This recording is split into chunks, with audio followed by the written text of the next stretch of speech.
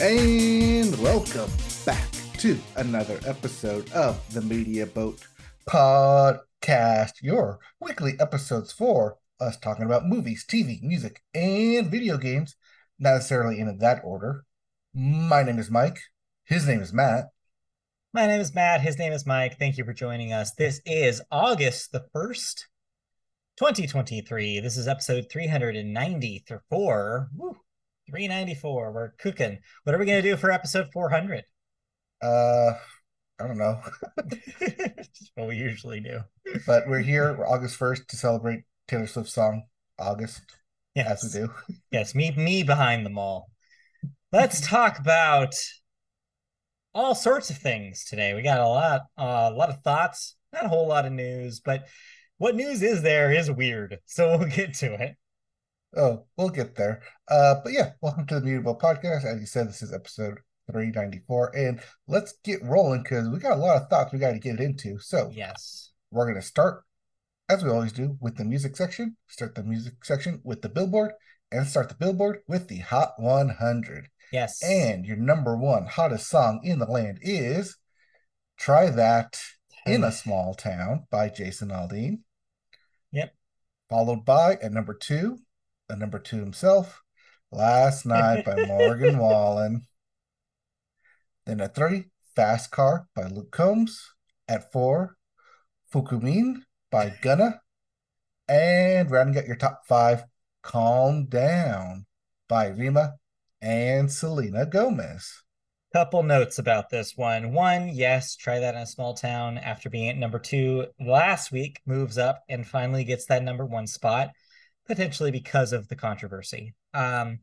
Second note is this is the first time since 1998 that three country songs have occupied the top three of the Hot 100. It's unfortunate that it Are has we to be not counting these Taylor guys. Swift? What? Are we not counting Taylor Swift in those occupations? No, because those were not country songs. No, but yeah, it's unfortunate that that milestone has to be with these dudes. But what are you gonna do?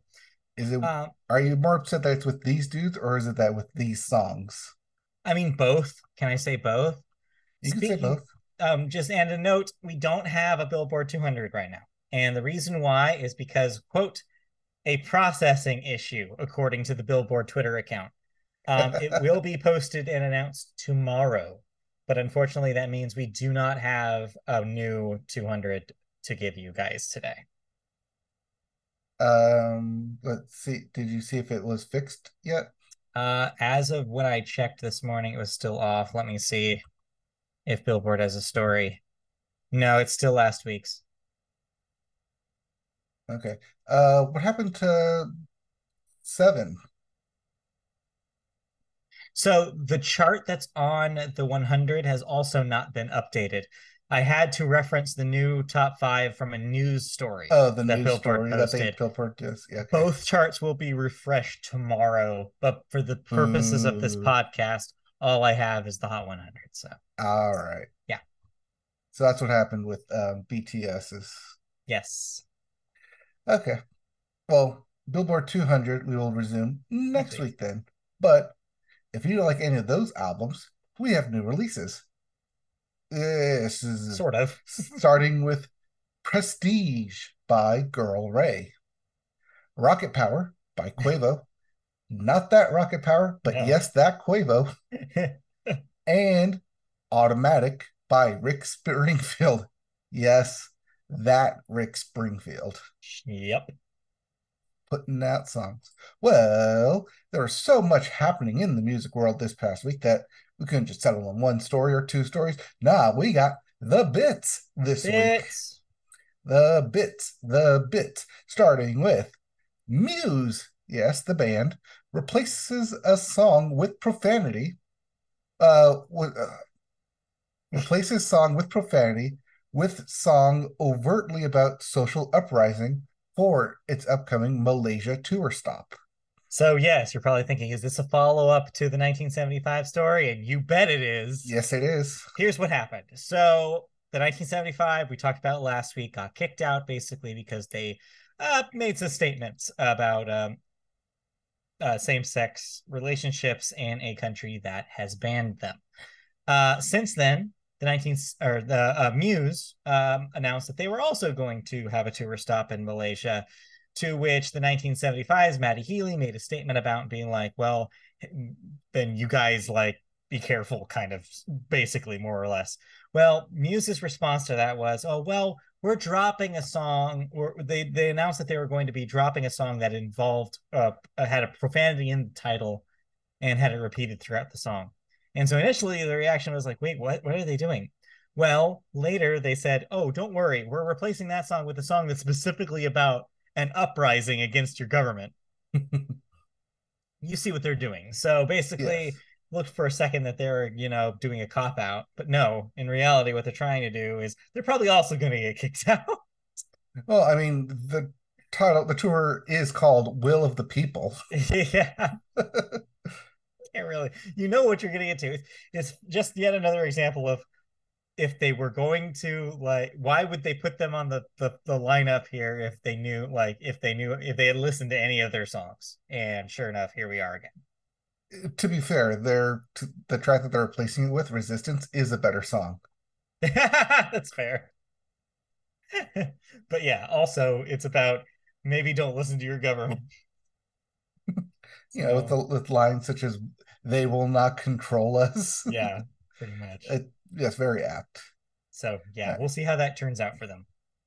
Okay, but things may not turn out too well for our next story, Yeah. as Lizzo is in some trouble as former Lizzo backup dancers file a joint suit against her against alleged sexual harassment and weight shaming, Okay, so this one dropped among today. other. Yeah, Yes, this was today. this happened today, and basically, a lot of the case surrounds a visit to a strip club in which Lizzo was purportedly and allegedly forced and cajoled her dancers to do things that they were uncomfortable with. This also ties into experiences both on tour and both in the reality show she helmed, Mhm. where people were like contestants were pressured by judges and Lizzo herself in some cases to either lose or gain weight depending on their situation. So it's kind of a combination of a lot of different experiences that all these dancers went through, and so they're filing a joint suit. Lizzo has not made comment about this yet, but yeah, I'll imagine that going forward we'll have to hear something from Lizzo's side. I'm curious to see what's to be said because it's interesting given that Lizzo's entire image is built around self-expression and boundaries and especially pride over body image. And these allegations seem to put doubt in all of those things and makes you wonder what's happening behind closed doors with Lizzo. But yeah, nonetheless, it's an interesting story. And yeah, Lizzo doesn't come out looking great about it. No, the suit also alleges that it's between her production company, and the main lead choreographer and Yeah, dancer, yeah. who was also a judge on said reality competition. That's the judge I mentioned. But Hmm. yeah, so it seems like it's not just Lizzo here, but because it's her name on all of these things, it does come to her. And ultimately, the buck stops at her. And so, yeah, we'll see what her camp has to say about this and how far the suit will go. Reading through it, it did, uh, at least for me, feel like it was meant to be like a team bonding experience in Amsterdam, but Yeah. also went too far, especially when you don't tell people Yeah. exactly where you're going, and then, as you mentioned, pressuring them to do things that they're probably not comfortable with. Yeah, it really seems to hinge on boundaries. And these dancers just seem to have felt like they were pressured beyond where they were comfortable. So we'll see what happens with that. Let's see here. In other news, in more uh, high end news, I guess, Positive news. positive news, Olivia Rodrigo has announced the track list for Guts. Do you have it? Are we going to do that every time? No, it being the track list. Do you have it? I don't have it right now, but I have a few names for it. Okay, for some where of you're from the it. titles for Guts includes All American Bitch, The Grudge, and Teenage Dream. Yeah, I picked and chosen those three because I thought they were funny, but there's a lot more on there as well. But yeah, it really makes you think about what these songs are gonna sound like. I'm especially curious about The Grudge. Is it just her going, Music video is her climbing out of a well. yeah, while saying, uh, anyway. I think it's more Billie Eilish. Yeah, that sounds like a Billie Eilish. Also, All American Bitch sounds like a Lana Del Rey B-side. I'm really curious about that. All right. I guess we'll find All right. out. Okay. Hey, remember how we were talking about Vegas a couple of weeks ago?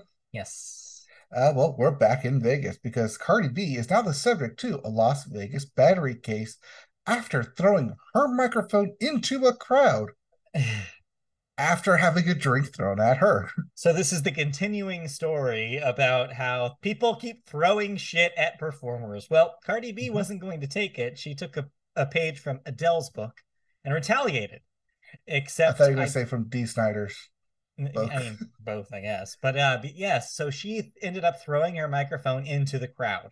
So a battery case was later filed by someone who says that that microphone hit them. It is not clear in which that the person that the microphone hit was the same person who threw the drink. Not part of the case. Regardless, the person who got hit by the microphone when Cardi B threw it is now filing a battery case against Cardi B. So we'll see where the city takes this. Again, Cardi B's camp has not made a statement about this yet, but we'll see what happens. It's also not a he said, she said because there's video evidence Right. of this happening. Somebody got hit. I mean, if you throw a microphone into the crowd, a crowd that's probably pretty tightly packed, you're gonna hit somebody. That's It's just also how it not, I'm works. going to throw it up and it's going to toss. No, it was No. purposely thrown at anger at a person. So, like you said, unclear on whether Cardi got her target or not, but regardless, she probably shouldn't have done that. But also, stop throwing shit at performers. Hmm. Both of those things can be true. Cardi probably shouldn't have retaliated, but also person shouldn't have thrown their drink. And yeah, there's bad choices being made on both sides here. Yeah, yeah. Do not throw drinks at performers, even if you are in the pit. Don't throw anything. Just don't No, throw things. you're not five. Yeah, At least you shouldn't be five at a Cardi should B I don't concert. think a 5-year old should be getting a Cardi B concert. That's correct. All right. Speaking of concerts, concert got canceled is Travis Scott's Pyramid concert. It was officially canceled. This is his concert that was supposed to Yes. happen in front of the pyramids of Giza, Yeah. officially canceled. But there is a new concert by Travis Scott that will be happening this week, next week. I think it's next week. Uh, Happening in Rome instead. Yeah. Of course, there's a lot of things in play here. One, the reputation of Travis Scott and his concerts still is a big question mark about whether or not people are comfortable going to them again. Number two, there was already controversy around the pyramid situation with the Egyptian government being like, I don't think we want this to happen. So ultimately, it didn't happen. But yeah, part of his new album, Euphoria, one of the song is Utopia. called Utopia. We'll get to Euphoria. Euphoria later. One of the songs is called was it Maximus something? Maximus Circus. And so he's going to be doing Yeah. a concert in Rome, uh, part promoting his new album, Yeah. which we didn't listen to. No, I listened to one song off of it. I did not listen to the whole thing. Oh, okay. I'm sorry. Yeah. Um, Speaking of stuff we didn't listen to, try that in a small town. The music video has apparently been edited to remove footage of Black Lives Matter protests, but that was not cleared. Or Well, sorry, no, the clips were not cleared. and that's why they were removed. So Mhm. basically, they only removed about, I think, 6 seconds of footage from the video. It's not due to, criticism of the video. It was just due to the fact that I guess the images that they used from the Black Lives Matter protests in the scene where in which they're projected onto I believe the courthouse, like a courthouse. So they were not cleared by their source before they were put into the video. So their source contacted them once the video up and said, "Hey, you guys didn't clear this. You have to clear this." And instead of getting it cleared, they were just like, "Eh, it's fine." They just trimmed that part out of the video. So still weird. But that's what they want you to think. Dude, it's conspiracy theory Well, time. who knows? Who knows with those guys? But yeah, Well, I mean, they're the guys who would be listening to this song. So yeah. as we mentioned last week, it's been pulled from CMT, but you can still see it on YouTube. Yep. And lastly, in music bits, the one you are very most excited about, Yeah.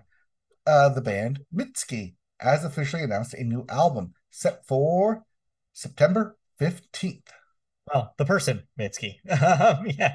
Yeah, she announced that this is her new Wait, project. isn't Mitski a band? Well, I mean, she has a backing band, but that is Okay. really just her stage name. Okay. Anyway, Anyways, yeah, new album coming out. yeah.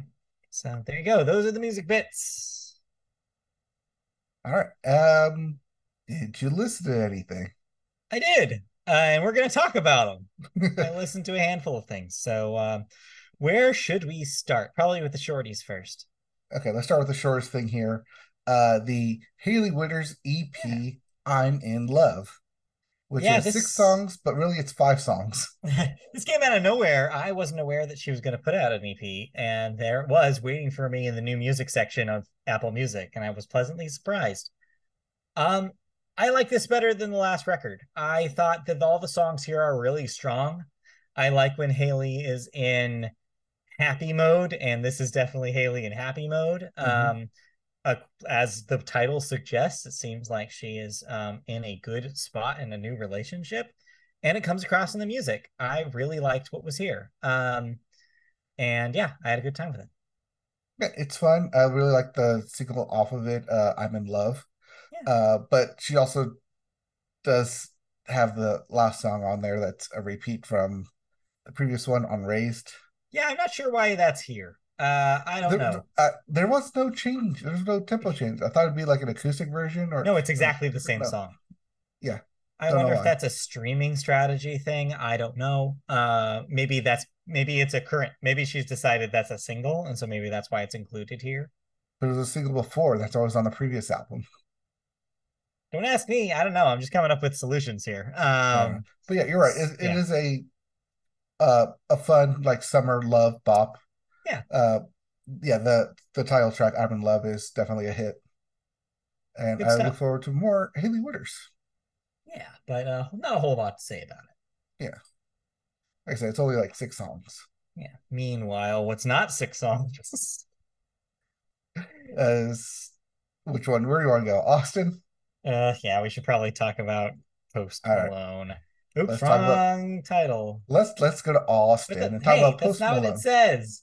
Sorry, hold on. All My right. thing While isn't you working. figure out your Chiron, we're going to talk about Post Malone. So this is his fifth official studio album The Chiron's broken. by Post Malone, and this first one since having a kid, having a daughter. So There we go. it's all he figured it out. Yay! Anyway, Anyways, Post Malone. I don't think we've ever like actually reviewed a full album on here, have we? I don't know if we have. Maybe. I don't think I have. Yeah, I don't think you Uh, have. no. I think I talked about 24 karat toothache last year. Well, it was also kind of everywhere too. Yeah. But yeah, he's back. He's his first album in over a year, and it's being hailed as a very personal album. I say it's being hailed because didn't feel all that personal to me. Yeah, Post Malone is fascinating. That is ultimately what I feel about him. He is such a weird figure in pop music because I feel like what he wants to do with his music is so at odds with what everybody expects him to do. And I feel like you can hear that struggle, that tension in his records. in last year's 24 Karat Toothcake and here on Austin. It's an album that wants to do two very different things and it wants to do them both at the same time. He wants so badly to be a pop artist. He wants to write pop songs. He wants them to be driven by guitar that he plays, and he wants you to know that he's playing it. Mm-hmm. But at the same time, he also feels like he needs to maintain this persona, this Post Malone persona, in which he is still a rapper, in which he is still hard, quote unquote. And so he has to remind you, even on the softer songs, that he owns a lot of cars and he does a lot of drugs. These things coexist in weird ways, and I think never like as much is there that tension if like as much as it is on Austin. Like in the same song, he can tell you how he is feeling like he's not feeling confident, he's depressed, and he doesn't have friends, and he's drinking alcohol by himself. And also mention, oh yeah, but my Bentley in my garage is really awesome, and I can do sexual favors for a woman very well. It's like, okay, cool, but I'm getting mixed messages here, Post. Um, but the thing is that I also that tension is also I feel about the songs. Like I feel like when he's in pop mode, I feel like he's pretty good at it. I kept thinking throughout this whole thing, I'm like, I wonder if we existed. Well, the first thought I had was, I wonder if he is writing like pop stuff for other artists on the sly. Like, is this like I feel like he would be pretty good in that position. So I went to his Mm-hmm. Wikipedia and checked if this is something that he does. Apparently not. Apparently he just writes for himself. And Hmm. there's no sort of side projects that he's working with other artists. And so I wondered, what if we lived in an alternate universe in which Post Malone just became a songwriter? And he didn't really focus on the solo career. I feel like he'd be a pretty good person to have collaborate with like a Taylor Swift or like an Ariana Grande or like I feel like he could do some good work working with other artists, but for whatever reason he doesn't do it. Because I think the pop songs here are the best songs here. I like when he goes. I like the opening acoustic number. I felt I got I thought this before the Pitchfork review, so I want to say this was not. Mm-hmm. I want to stop people before they think I'm stealing this. I got like Nirvana unplugged vibes from it. It sounded like a Kurt Cobain style. Like I'm just gonna sit with my acoustic guitar and like just sing a song about myself. I was like, cool way to open an album. I'm feeling this. Like this is cool. And then immediately the next song was like, oh wait, no, Post Malone is here. Like, and he wants to remind everybody that he's still Post Malone. And there's little bits and pieces throughout the record that I'm like, this is all right. This has got a good hook. This has got a bridge. Like, there's something happening here melodically. And then it just goes back to another song where he's rapping and you lose that kind of vibe. I'm not saying that there isn't a value in the rap music that he makes. I think that there's a reason why those are his big hits. He knows what works for him. He knows where his bread is buttered, and he still has those songs here. But part of me is like, your strengths are so varied. Let's get more of where your strengths are. And so to me, it's disappointing that it feels like a ping pong ball. I wish that he would stick to a lane and stay instead of feeling like he needs to be all things to all people. I think you're right there because those first like three or four songs Mm-hmm. definitely did hit with me. I think they were also hitting with me in like the inner middle school, high schooler Yeah. in me that's like, hey, remember how you used to feel like this?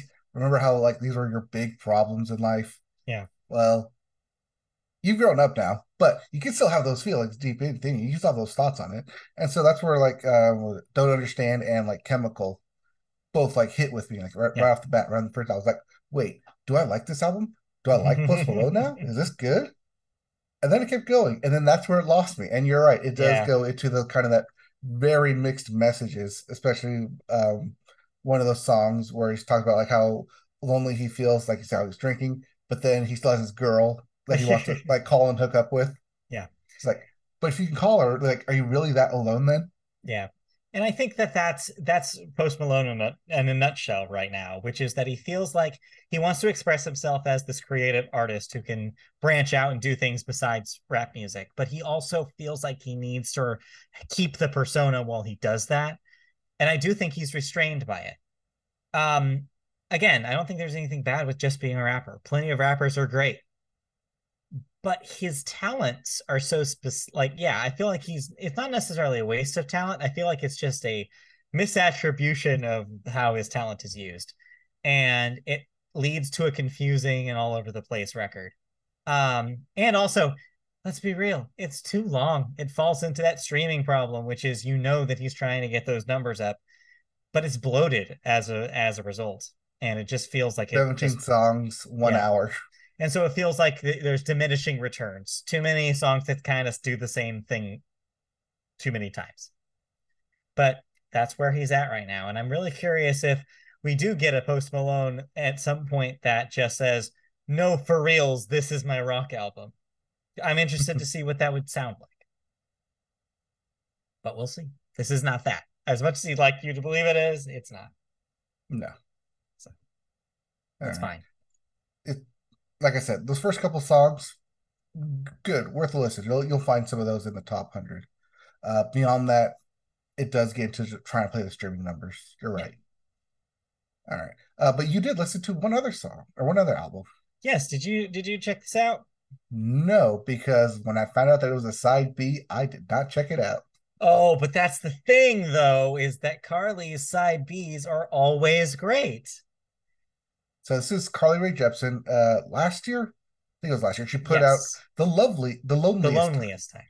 Yes, So, her first yes. album in quite a while, and here Mhm. she is yet again with another side B album, the loveliest time. So, yeah, the thing with the Carly side Bs is that they always sound like that they're going to be like extra material. She always sells them as that. But they Mhm. always end up having like an interesting hook to them that makes them a different give them a different vibe than the album that preceded it. And I'm happy to say that that's true here too. These are not outtakes. These are fully fleshed out songs that I'm going to be honest, I think I enjoyed more than the last record. Um, yeah, I think The Loveliest Time is maybe more enjoyable than The Loneliest Time. And I think the reason is that we're getting more of dance pop Carly than we did on The Loneliest Time. When we talked about it last year, I think we were a little divided with our reaction to it. I think you Mhm. ended up liking it more than I did.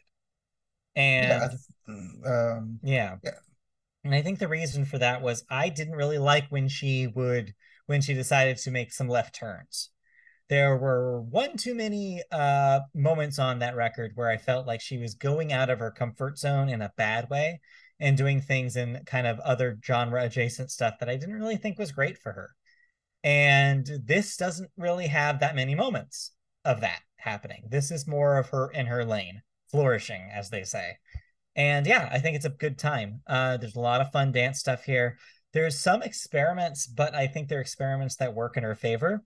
For example, she kind of leans into a little bit of like kind of a breakbeat, kind of drum and bass kind of vibe. She experiments with some different EDM style sounds that she's never experimented before, with I think actually works for her. There aren't as many ballads here. She goes back to the emotion formula, which is just let's just do the one, and yeah, and it's still good. And it balances out the danciness of the rest of the record. There's even a song later in the album that sounds like sleigh bells. Remember sleigh bells? yeah. So yeah, it's a cool. I think it's a cool vibe. I think overall it's a really fun summery dance record that improves on I think where she was at the loneliest time. I really liked it. Okay, so I mean, this is also probably the first. I think it's the first side B album that she hasn't really labeled as Right, side B right. She's compared not to calling it side Emotion B, and Dedicated. and I think that stands as how much she feels like this speaks for itself. She's in interviews this week saying that she believes this is her strongest album to date. So it doesn't matter if it's side B's. She's that confident when she's releasing here, and I see why, because it really, really does sound great. I definitely recommend you checking this out. I think you'll like a lot of the songs here. I especially recommend if you listen to one and one only, check out Psychedelic Switch. It is Disco Carly at her best. So I recommend Okay, I mean, I'll probably listen to the whole thing, but yeah, it. Yeah. I'll check it out. Just didn't get around time to it. Yeah, but I had to choose between Carly Rae and Post Malone, and appears I chose poorly. you did choose for it. But hey, But what can you hey, do? I can tell myself to make more time for Carly, as you Always do. make more time. All Anyway, right. let's move Anyways, on. let's move on right into video games, and we Video start with games. new releases. And get out of the way. There's only one game getting Yeah. released this Let week. me let me just adjust something here. There we go. New game Yep. release. New game release. Baldur's Gate 3 for the Yes. PC, your sole release for the week. Couple notes. This is just the PC version this week, but don't worry, PS5 owners. September 6th is the date for the PS5 version. However, Xbox users, I'm sorry, but this thing ain't coming out this year for you. You have to wait till 2024. Womp womp. Womp womp.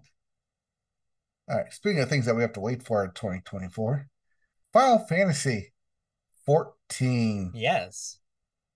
online. I know you're thinking we're talking about Final Fantasy 16 DLC, but no, this is the online Final Fantasy 14, and it is finally set to arrive on the Xbox Series X and S.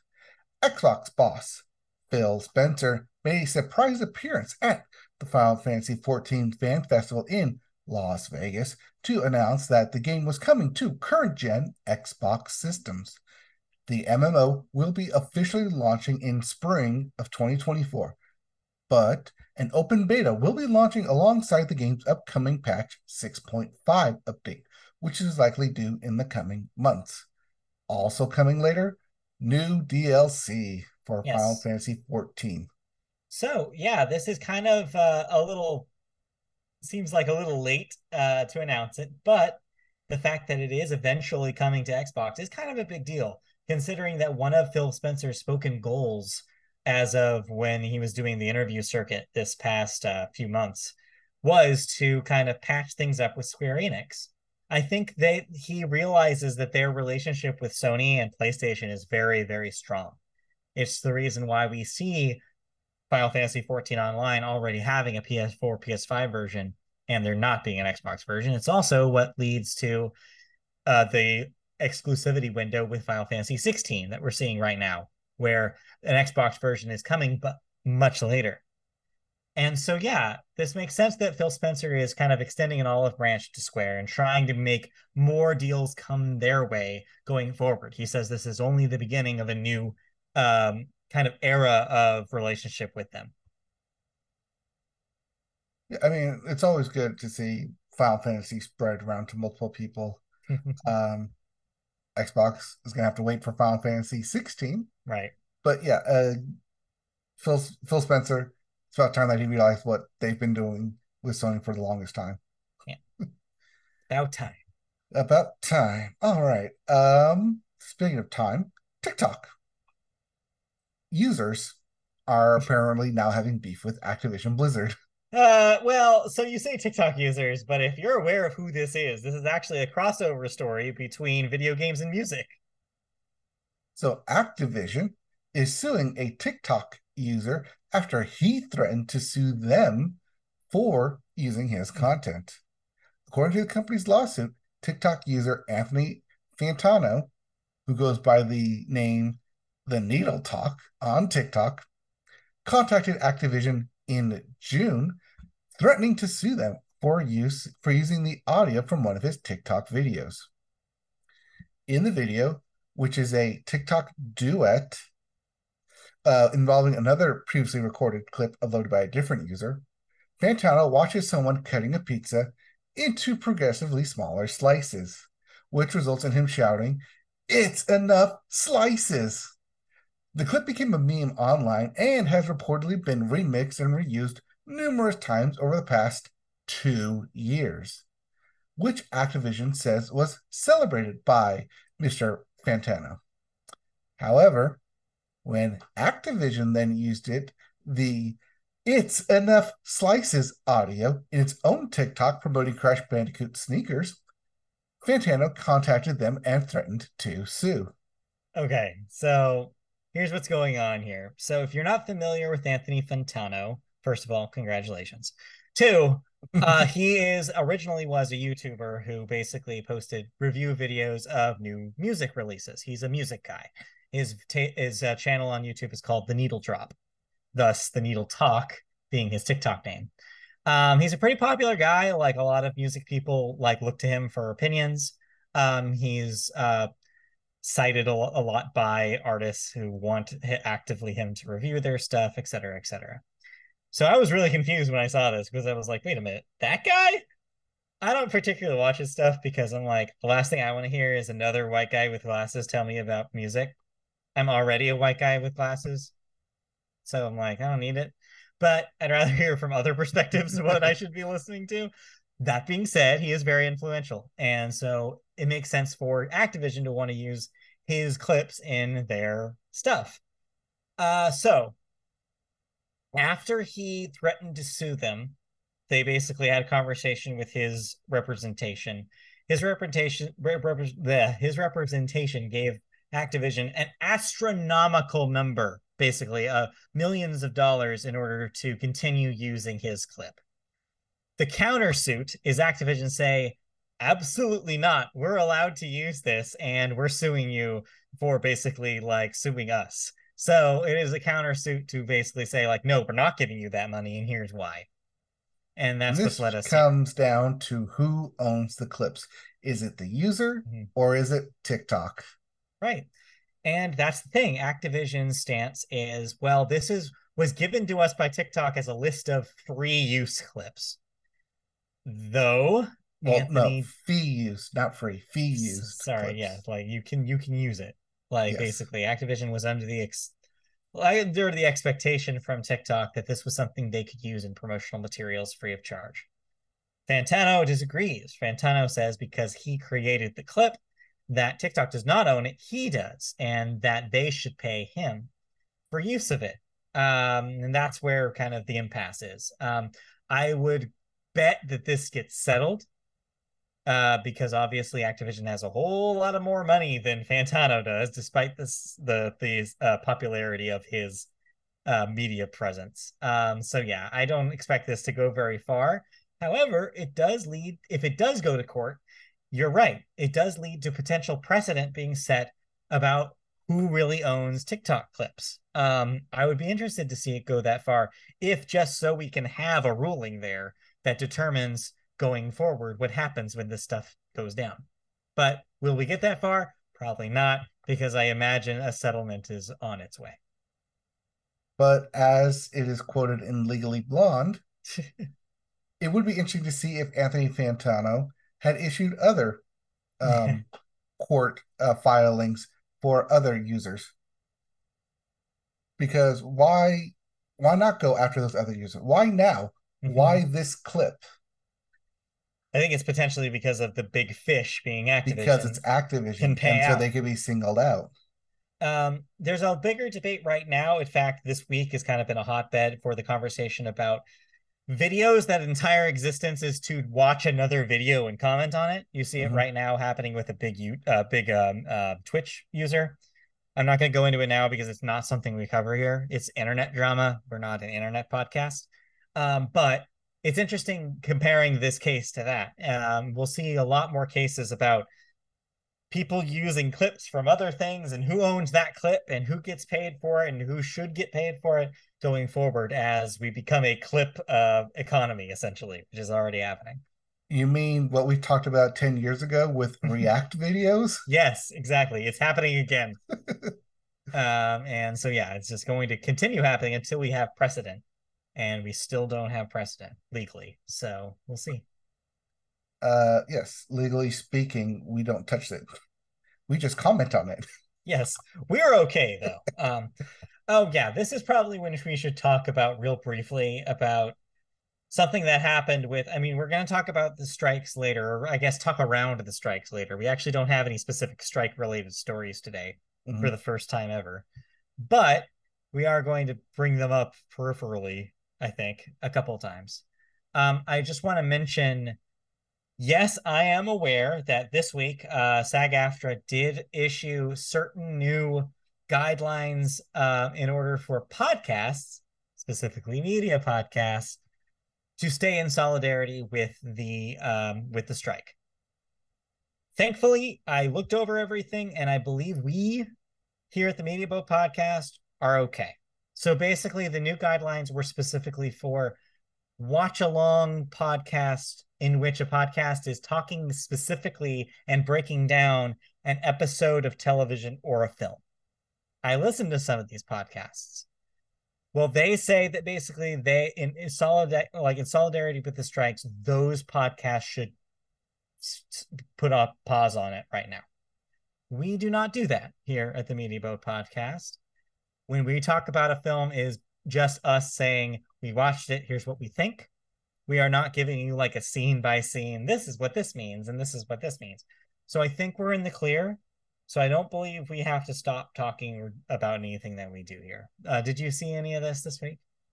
I saw it briefly. I didn't think it pertained to us because for me, it was mainly talking about promoting Yes, certain clips, certain media and that's that yeah, typically would skirt around their rules as actors who aren't supposed to be promoting their projects. right. Ultimately, it does boil down to a promotion aspect. Since I don't believe anything we do is promotion, I think we're okay. Mhm. But yeah, I just wanted to bring it up just in case anybody was curious if it was being discussed on other media podcasts that they potentially listen to. That's where we're at with it. If anything changes, I'm going to be monitoring that, and of course, we will tailor our podcast around it. But I don't think we have to quite yet. So I think we're good. I mean, we already tailor our podcast to Taylor, so Yeah, she's not on strike, so we're okay. Anyway, different let's kind of move. Taylor there. I mean, actually, Taylor Swift might have a SAG card because She has acted, she was in several movies. I bet she is SAG-AFTRA. Actually, now that I think about it, probably, so she's just can't act in anything right now. That doesn't pertain to music videos, I guess. or does it? It Because must technically, not those because she was in. She released the music video for for the Vault Yeah, I Can See thing that she You. just did. Yeah, Yeah, I Can See You. That was after the strike, I think. I don't know what the rules are for music videos. Maybe there are exceptions, just like game shows. I don't know. and I'll like have to voice take a acting. look. Yeah, But voice acting. alongside with that, I did see that since I don't have it written down here, in the next round, past this current strike, they're going to be looking at adding animators Yes. to their causes as well. Yes, they've already been pretty vocal about wanting to be part of this, as they are also in a situation where they need to negotiate better terms. So yeah, it'll be really good to see them get their voices out and heard. All right. But So now anyways, that we're already talking about television, yes, let's start as we always do. yes, One with both the strike content, but with the sports corner. yes. Thank you for taking the segue. I was getting there. Yes, Sports Corner, big sports week this week. As if you've been paying attention to Major League Baseball, you'll know that today, this very day that we are recording, is the trade deadline. As of a couple hours ago, it was officially closed. Pencils down. Yes. And man, were some moves made for some really big names in the league. First, let's talk about some big pitchers because those were the big headline trades. We had some big moves. Max Scherzer went to the Texas Rangers. And today, almost at the buzzer, Justin Verlander went back to the Astros. Womp womp. Womp, womp. Well, womp womp for everyone in the AL West. Seriously. Um, Including the Angels. But thankfully, we also were part of some big trade news this week.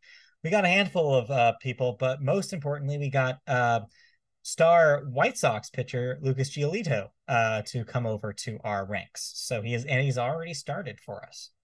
Yep. Let's not talk about that game. But anyway, And returner CJ Cron back on the yes, Angels. exactly. With as we continue to deal with the Rockies for some reason, they seem to be our favorite team to trade with. But yeah, ultimately those were the big headlines. We also had a couple of others, including Michael Lorenzen coming to the Phillies and Mhm. Jack Flaherty to the Orioles.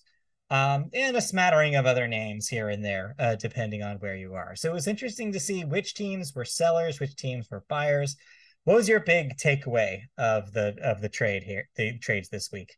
Lots of pitchers got moved around, so Yes. be on the wary for where your star pitcher is and who in your conference and division is now you're going to face against. Yeah. One of the kind of funniest and interesting trades that I saw that got is the only one that I saw that got blocked Hmm. which was Eduardo Rodriguez from the Detroit Tigers, Yeah. who who was initially placed on a trade and made a deal, like the Tigers did, to trade him to the Dodgers. But then Rodriguez, Erod, as I call him, initiated in his contract the 10-team non-compete clause, in Oh, which the Dodgers were one of them, got it. and so he was unable to get traded. You saw something similar almost happen to Verlander, in which he had a non-trade clause that he had to Mhm. basically waive himself. He had to basically say that he was personally okay with it before the teams made the deal. I mean, I too would be okay with going back to my former team after Yeah. making 15 million or $20 million with the Yankees. Yeah. So, I mean, Um, ultimately it does seem to the story was really pitching, a lot of pitching changes, not a whole lot of hitters. I mean, notably absent from these conversations, of course, was Shohei Ohtani, who was announced basically at the a few days before the deadline to be staying with the Angels and not being offered for trade after all. So that's a little follow up from last week in which we still kind of questioned whether or not it was going to happen. Since then, though, he's been on the record saying he's pretty happy to be given the option to stay. And the Angels seem to have signaled that they are going all out to make sure that in his presumably last season with the team, that they at least try to make a playoff run. yeah. And one hilarious note that I saw on Twitter for that Max Scherzer to the Rangers, that he is officially the only player to have three different teams pay him $15 million or more to play for them. Damn, get paid, Scherzer, get paid. But yeah, like ultimately, yeah, not a whole lot of big hitters getting moved. I think was interesting about this trade deadline. So yeah, we'll have to see ultimately what this means for the rest of the season. There's still a lot of baseball to play, but it's getting tough, especially if you're trying to make it into the wild card ranks. It seems like the people who are ahead in these divisions are way ahead. And so it's going to be mostly about the wild card going forward. Okay, everyone's looking to the wild card because by Yeah. now, the difference between a wild card spot and a for sure spot is about 6 games. Yeah. When you're talking about teams like the Rangers and like they're just so Yeah, up out ahead of everybody that there's not really much you can do to keep yep. up. Even like the Tigers and the Blue Jays, six and a Yeah. half games back from Yeah. getting one of those secure spots. So yeah, we'll see ultimately how this shakes out, but at least now we know who's going to be on the teams going forward. Oh boy, it's going to be complicated. And for those of you who like Anyways, really, really care about your individual team, do look at the minor leagues as well, because yeah, players were traded in there as well as compensatory picks and trades yep. for certain players as well. Yep. Some teams seem to be more than happy to take minor league stars instead of risking their big names. I thought it was interesting how many of the Angel prospects ended up now as Rocky prospects that I'm sure they're happy to develop. So we'll see. All right, let's move on to other sports. Let's talk about football as the Hall of Fame game will be getting rolling this Thursday, the Jets and the Browns. Yep. That game will also be featured on the upcoming episode of Hard Knocks, which will be Mhm. next Tuesday on the 8th. So we will Got it. not be covering the Jets Hard Knocks next week because it'll air after we do this. So following week. Mm-hmm. All righty. And speaking of football, if you have kids that are interested in the Super Bowl, but like the big weird ass Nickelodeon treatment that Nickelodeon has been giving football games over the last couple of seasons, well, fear not, they're in luck. Thanks to the rights this year being on CBS networks, Mhm. Nickelodeon will get a simulcast for the first time ever of the Super Bowl just for kids. So you will have the Nickelodeon treatment where there's slime and big effects and goofy eyeballs everywhere all over your Super Bowl game.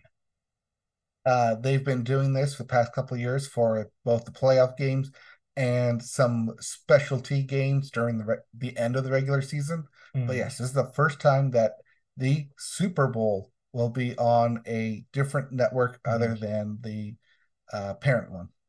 I think this is really smart. I think that this prohibits the kids from being bored out of their mind watching the Super Bowl at the Super Bowl parties. So yeah, Yes. just put this on for them. I think it'll be an interesting alternative too for people who get bored with the normal telecast and want to switch to something a little bit more eye D like Depending on who's in it, appealing. I want to Yeah. see some slime touchdowns Yes. You'd love that. and So some more yeah. SpongeBob field goals. Oh yeah, I want to have SpongeBob and Patrick do the play-by-play for a cute couple plays. Why not? Why not? So that'll be interesting. Mhm. Moving away from professional football into college football, we still are seeing shakeups in the college football associations. Colorado will be leaving the Pac-12 and joining back to the Big 12 starting in 2024. Which is funny because they were in the Big Yeah, 12 10 years ago, and right. now they're going right back to it. So yeah, who knows? But that's just your little update. Yeah, but this means that the Pac-12 has lost four, I think, official teams. Some of the other ones I've seen include both Washington and Oregon Mm-hmm. having talks with the ACC to join them. That's right. Huh. Oregon and Washington, the two probably most northwestern teams outside of Northwestern, Uh-huh. um, in talks of joining the Atlantic Coast Conference. That's weird, and that doesn't make sense, and I feel like they should say no, but I don't But if they understand have a it. bid, they get offered. If Who there's can say? money, Who can say? Yeah, but it's not going to the players, right? that's the NIL. Anyways, um, lastly in sports, let's talk about the Women's World Cup, which continues to cruise along. There are four more spots remaining to fill out the bracket of 16. Teams currently in the 16 include Switzerland, Norway, Australia, Nigeria, Japan, Spain, England, Denmark, the Netherlands, Sweden, Colombia, and of course, the United States. Sweden and Colombia, even though it's not technically on the bracket yet, they will be the number one seeds for their respective groups because they have enough points. Those remaining four spots is for one group, and then the second place for where Sweden and Colombia are. So you've probably been paying attention more than I have. What does it look like right now for the U.S. women's team? Oh, they got roasted today. Eee. They played this morning. Well, technically, like at midnight yesterday, but this morning. Um, and even though it ended in a 0-0 tie, just everyone on social media and especially some of the commentators, including former women's national team players, just commented on how sloppy the play was and how they can't have this kind of game in the round of 16 going forward, especially since they will play Sweden, which has been sweeping and dominating their own competition. Yeah.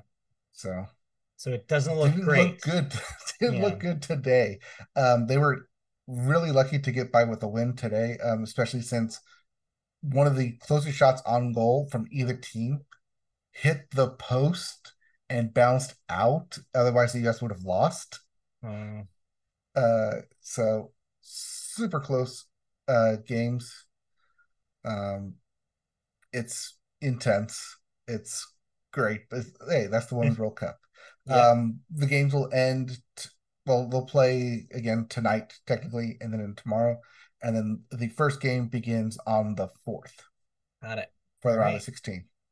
Well, we'll see what happens, but fingers crossed. That doesn't sound like a great setup.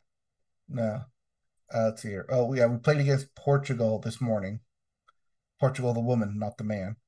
And Stupid. if we if we were to have lost this game, we would have been eliminated. Yeah. Yikes. Yep. Yikes. Well, we'll see. All right. Anything else in sports before we move on? In sports entertainment this week, Nope. this Saturday is SummerSlam. Jay Uso will take on the Bloodline that is Well, Roman Reigns. If you're so inclined and interested. well, I'm not. So let's move on to proper television news, where we start with the Writers Guild, the WGA. This isn't a strike story, though. This is a story about a little shakeup at the top. Lisa Takeuchi Cullen will be the next president of the WGA East, succeeding Michael Winship, who is not seeking re-election. Cullen, who is running unopposed in the Guild's upcoming elections, will be its third female president and the first person of color to hold the post, starting next month. She is a graduate of the WGA West Showrunner Training Program, where she has recently served as co-executive producer on NBC's The Endgame, and was a writer and consulting producer on Law and Order SVU. She has also developed several drama series as part of an overall deal with Universal Television and streaming outlets. In 2020, she received the Richard B. Jablow Award for her service to the Guild. She previously worked as a foreign correspondent and staff writer for Time magazine and has published 2 books. So quite a resume for Ms. Cullen. So yeah, good choice. He was also previously on the board for the WJ East, uh, like their council. So this is her just stepping up and becoming their next president. Very cool. Congratulations. For those wondering, Michael Winship served since 2007, 7 years Wow. in the post. So, Technically, he was going to resign in 2001, or sorry, in 2021, but agreed to stay on for 2 more years because it was following COVID mm-hmm. and with the upcoming and now strike Negotiations, yeah. negotiation that they wanted someone with a firm stance and someone was a legacy in that lead position. That makes sense. And what better time to do this when on the precipice of a new agreement at some point? Yep. So good, But yeah, good this point. was always his. Well, technically, his plan was to leave in 2021, but this was always his plan to leave after Mm-hmm. this seventh term, seven consecutive term as the WGA president. Yeah, it's a long time. Mm-hmm. All right, let's move on to our next story here, which takes us to space. Space, Space, space, space, space, space. space. You just did the same joke. All right, the Federal Space Agency, NASA, is announcing a new NASA Plus streaming service that will Da, da, da, bring, da. yeah, pretty cool. That will bring on-demand, non-sci-fi space content, so actual, legitimate, real-life space people, to TVs and mobile devices. And best of all, says the story, this is not me editorializing here. Best of all, NASA says it will be ad-free, no cost, and family-friendly. You'll be able to watch live coverage of future launches, documentaries, and brand new original series exclusively for NASA Plus. The agency is looking to, quote, better tell the stories of how NASA explores the unknown, unquote, and connect with more people by transforming its digital presence. That's according to Mark Etkind, NASA's Associate Administrator of Communications. Will you be watching some NASA Plus?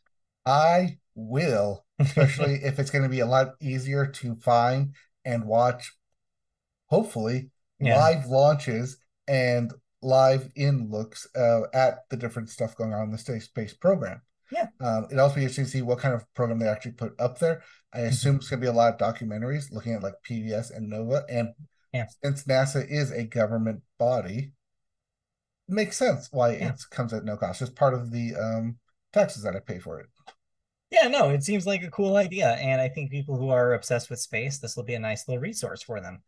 And I think it's a So good way to get more people to be interested in space, especially if it's free and you can yes, just say, hey, let's put this on. Or in classes, in schools, a lot better and easier way to access this kind of information. true. Yes, it's a good resource to have. Let's move on. You watched something. Oh, it did the thing where it's broken again. It Hold did on. the thing again. It's okay. It's probably twisted up because I don't know if you watched it. I watched Twisted Metal. And no, Uh-huh. this is not a crossover with video games. Well, it It is is the kind video. of. Well, it is. It is. It's the TV show on Peacock based on the video game of the same Yes. name, Twisted Metal. Yes. Before This you go into it, what is your experience with the Twisted Metal games on PlayStation? I briefly played Twisted Metal 2, Okay. and then it was immediately revoked because my parents did not know what I rented for the week. They saw you firing missiles at other people and they were like, Well, absolutely not. because on the box art it was just the car and explosions. Like, Right. oh, okay, racing game with But explosions. no, car No, combat game. they did not know that. Yeah, you fire missiles at that dude who's like going like this between two giant wheels. That's what's happening. I mean, it also didn't help that like whoever was selling this at the time didn't realize that was an M-rated game, and just like, okay, yeah, you're the adult here, you know what you're doing. So that was my brief time playing Twisted Metal before it was officially banned in our household. Yeah, fair enough. But now you're your own adult and you can watch the Twisted Metal, the television show. So what'd you think? Yes, uh, really, really, really confused because it is a it's a TV show. How does this sound familiar? It's a TV Okay. show Yes. based off a video game Huh. set in a post-apocalyptic world Yeah. where one man has to traverse a significant portion of the United States in order to retrieve something and bring it Okay. back. I've heard this before. Right? Doesn't this sound familiar? It's like there's no one else. It's like he's the last of this of them. Yes, it's the last of his kind. Yeah. Yeah. Mhm. Uh, that's the premise of Twisted Metal, Okay. where Anthony Mackie, yes, Captain Yes. America himself, must team up with Stephanie Beatrix, um, Mirabelle Marigold herself, and traverse the desolate wasteland of the United States, where outside of the major cities that are fortified is run with criminals and cars and guns, Mhm. and thus Twisted Metal. Right. Very loosely based off of a Carnage game where the Mm. goal is to destroy your opponents. Yeah. Okay. It's, I think it, unlike The Last of Us, which is very dramatized series, This is a this comedy. this is a comedy. This Yeah. heavily leans into the we know how absurd this thing is that we are doing. We know how absurd the game is. So we're just going to lean heavily into the absurdity of this world, Yeah. both in costume, especially in language, and the fact that, yes, we understand that this is a post apocalyptic world, yet somehow these cars will never run out of fuel and we'll make jokes about it. Right. Yeah. I've only watched the first episode on this, but that's basically your basic premise of we're just gonna do a cross country road trip in cars and come across different gangs along the side in cars that we'll have to destroy with explosions and flip and shit. Meanwhile, cops are out there and Sweet Tooth is there, played by Samoa Joe. I mean, sorry, BoJack Horseman, as Will Arnett Hmm. just provided Hmm. the voice, Yes. but not the body. Right. Yeah. That's confusing already. So it's okay. I put this up there with Killing It with was also on Peacock. It's fine.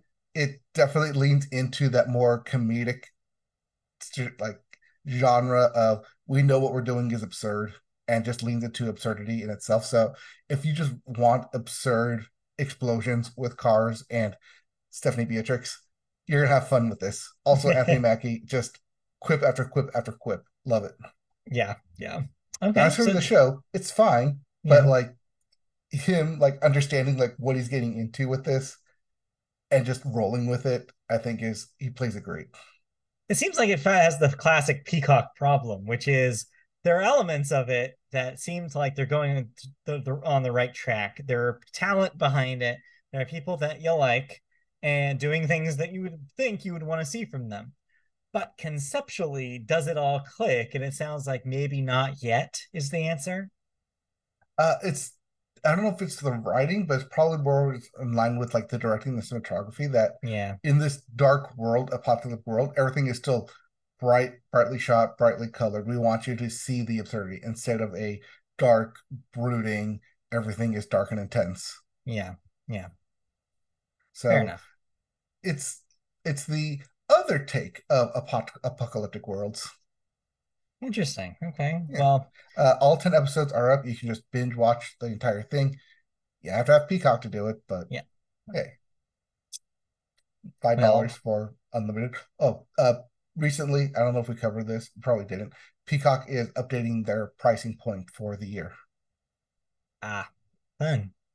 Yep.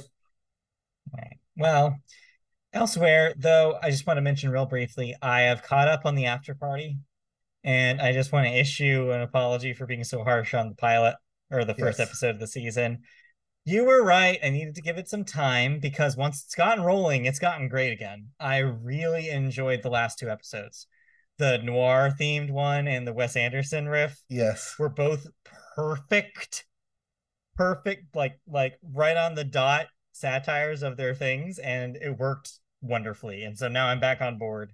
The characters are working are clicking with me now, and I'm back to be like, oh yeah, no, this is great. This is working again. So I Yep. just need I to give told it you. time. That was the case with the first one too, with the Yep. rom-com setup. It's Yep. just here's your baseline, here's your flatline, here's what you basically need to understand before we start getting into all the different perspectives and how Yeah. everyone views it.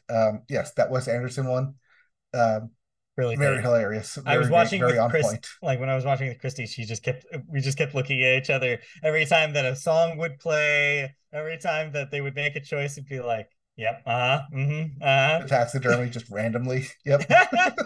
like, yep, this is when we're doing this, yep, yeah, no, it was pretty well done. So I'm excited to see what else they do this season. All right, that's that update. Let's move on to cancellations and renewals, shall we? What am I no longer watching?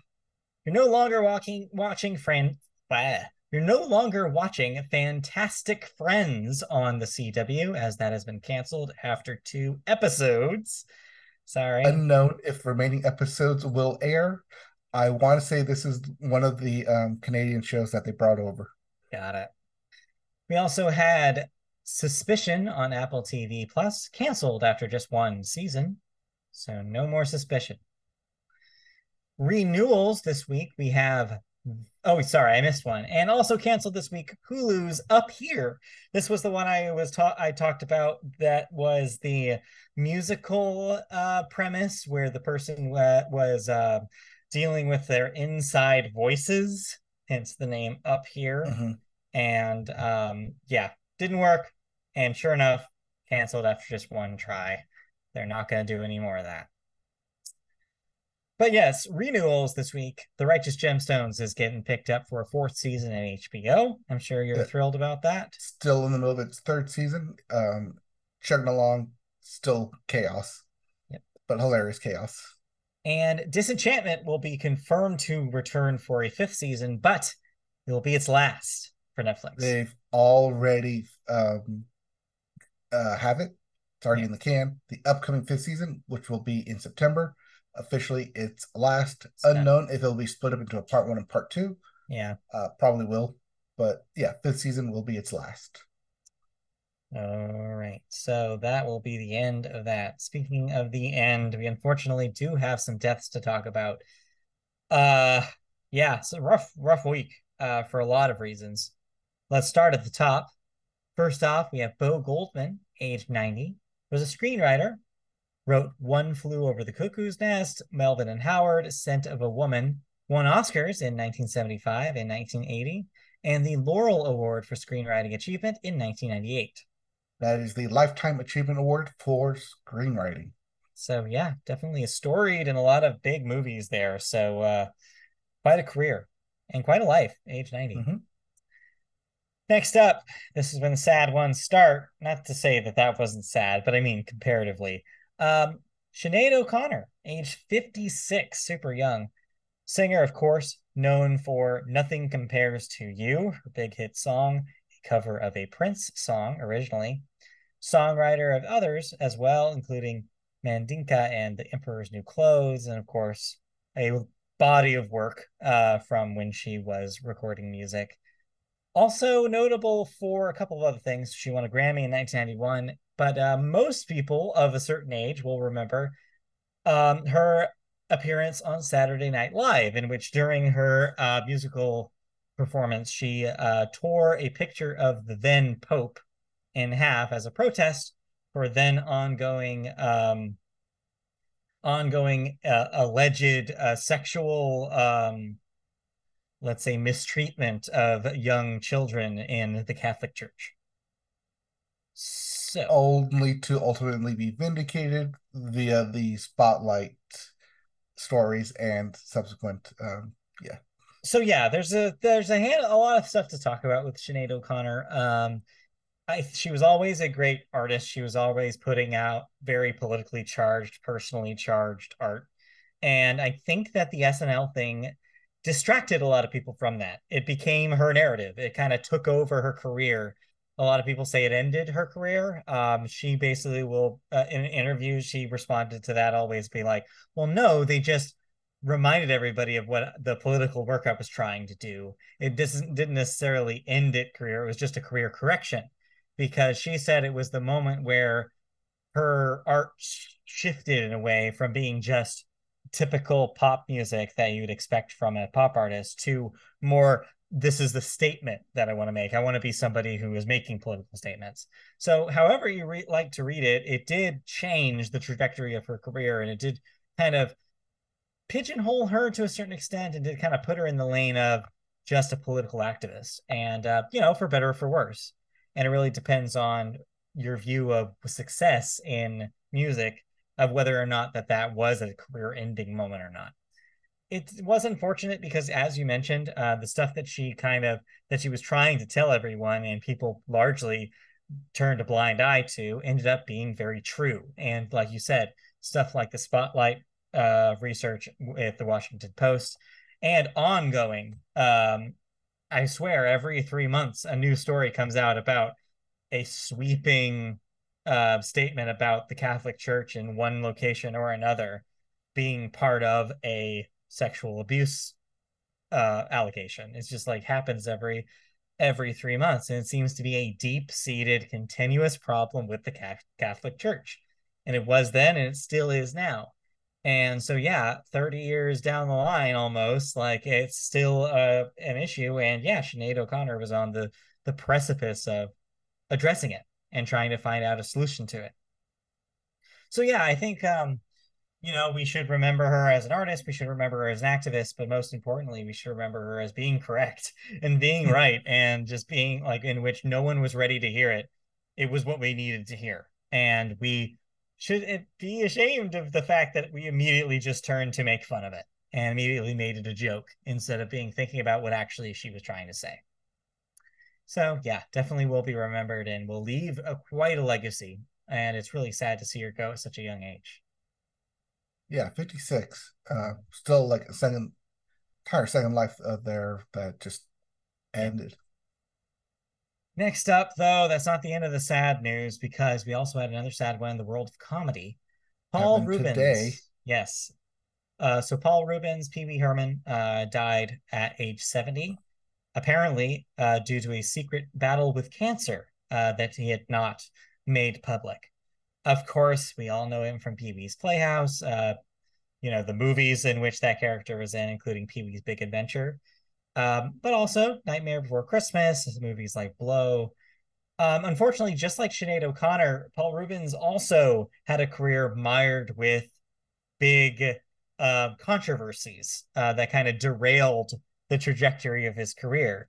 The 1990 something, I forget which year specifically, 91, 92 incident of public, what was the actual allegation? It was public indecency, I believe, for being in a movie theater watching let's say a film in which, well, you do stuff.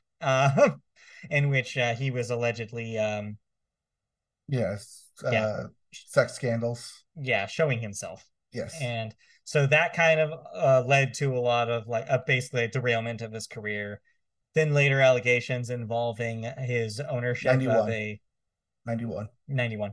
Okay. Yeah. And then later allegations involving pictures that he owned of a young person in a sexually explicit manner. So this kind of never escaped him. And he never really got back on track as like a big piece of comedy, like whether it be movies, television, or anything ever again because of these things kind of being spots on his career. Though I did see that upon his death, it seems like a lot of comedy people wanted to give tribute to him. I saw a lot of people opening up about how important Pee Wee's Playhouse was to their like nascent comedy minds. A lot of people saying that like, oh yeah, I was one of the reasons why I wanted to get into comedy was because I watched Pee Wee's Playhouse growing up, that kind of thing. It was definitely a like a signpost for a certain generation of future comedy stars who just all looked back at Pee Wee's Playhouse as being a big inspiration. And yeah, he definitely had an impact on comedy, I think, at a certain point. I saw a lot of commentary talking about how he was part of a general movement in the late 80s to kind of reclaim camp and like the absurd of in comedy. You saw his name brought up alongside like filmmakers like John Waters and other kind of movements at the time, bringing like a absurdity back to comedy that maybe had been lost instead of just the dourness or the like or like it was fun. It was a fun brand of comedy, a creative brand of comedy that Paul Rubens was spearheading there. And yeah, and he will definitely be remembered for that.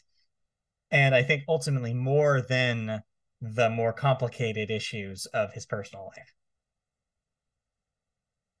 Yeah, I mean, towards the end of his, I would say towards his life, over at least over the past like 15, 20 years, Mm-hmm. he's been more or less popping up in different bit roles in TV shows. Yeah. Um, you also probably didn't know that it was him when he popped up until it's like see the credits roll. And you're like, oh wait, that was him. But Right. yeah, I think because a lot of people, as you mentioned, have the image of him doing Pee Wee's at Pee Wee's Playhouse that Right. for him to do like other roles, especially more serious or dramatic roles, just threw people from like realizing that he was an actor who had range. He Oh could yeah. do the dramatic with the comedic. Yeah. So yeah, definitely will be remembered for sure. Let's move on to the last one. Ooh, brutal one. Angus Cloud, age 25. Actor, most recently known for his role in Euphoria, but also in North Hollywood and The Line. Yeah, this one we know. I don't believe we know cause of death quite yet.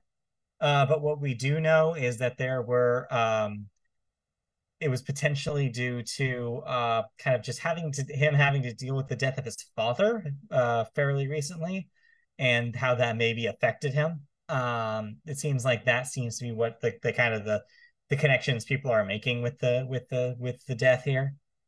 Regardless, though, that is super super young. He seemed to be an up and comer. A lot of people were talking about um, his future as an actor and how strong he is on Euphoria. I saw one article, particularly from yesterday, or maybe that was earlier today, basically saying, like, arguing that Euphoria is not a great show, but the best moments were because of his performances and that he was one of the strongest parts of that ensemble cast. And to see him go so young and so soon into the run of that show is just very, very sad. And it just seems brutal. Yeah, definitely an outpouring from the actors. Uh, just, I mean, 25, super young. So young, truly. Like it's just yeah, it's really sad to think about.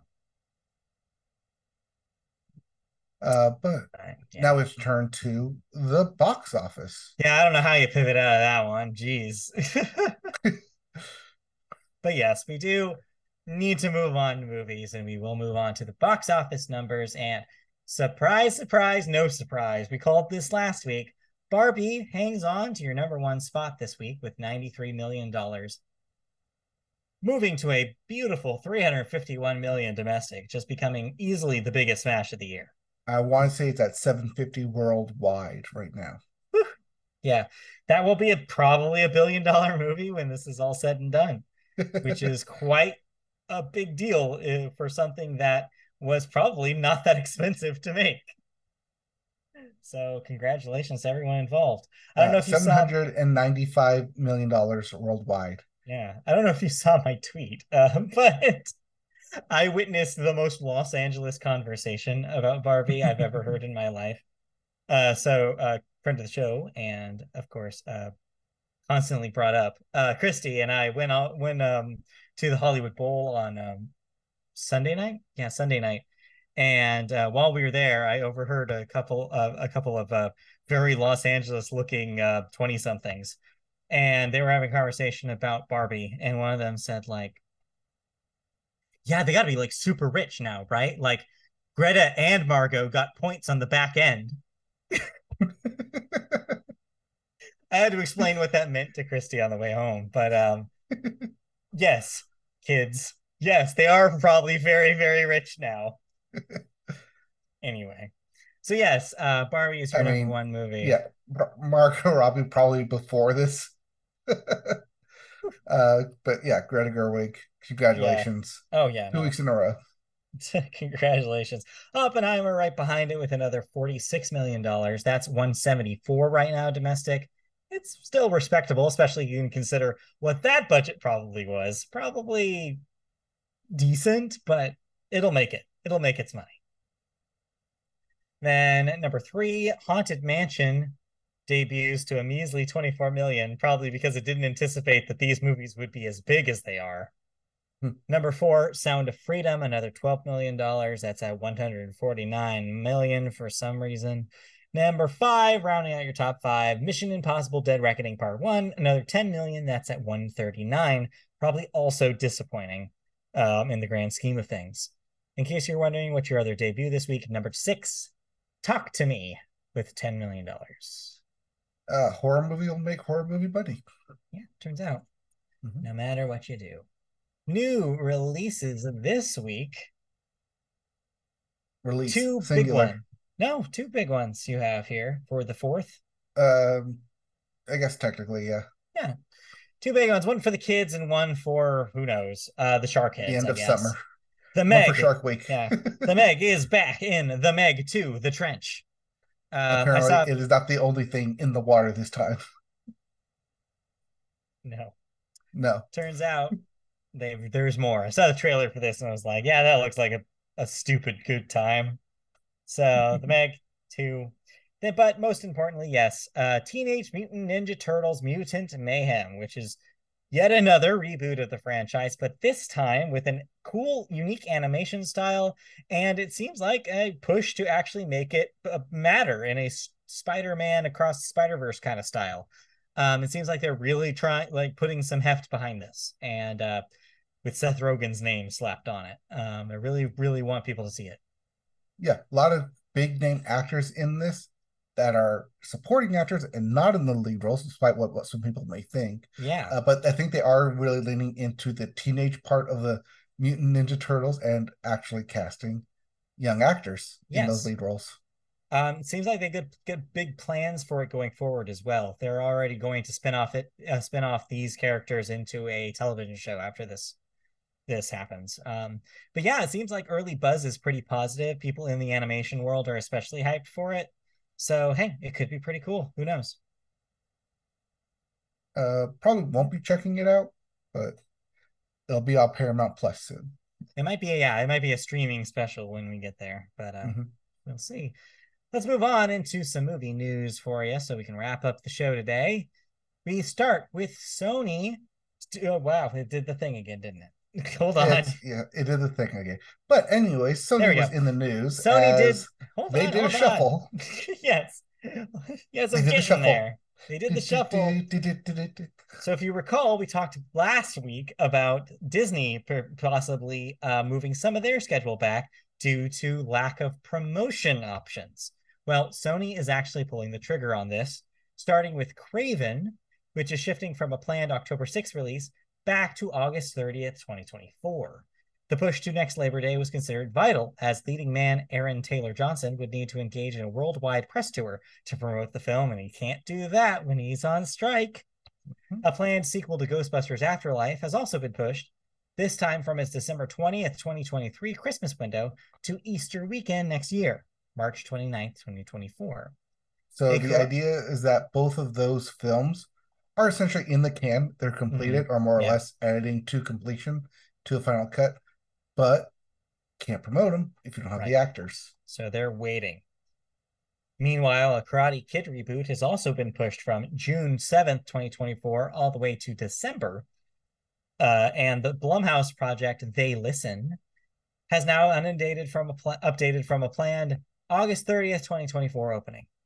Meanwhile, the biggest fish in the pond, Spider-Man Beyond the Spider-Verse, the third, of course, in the blockbuster Lord and Miller animated franchise, has been removed from the 2024 release calendar completely. It was meant to open in March 29th, but, quote, due to union's work stoppage orders, unquote, the voice cast cannot complete dialogue recording in time for the spring opening. That's according to a Sony source. You might be wondering, wait a minute, I thought voice acting was okay, not for theatrical films. There's a difference there.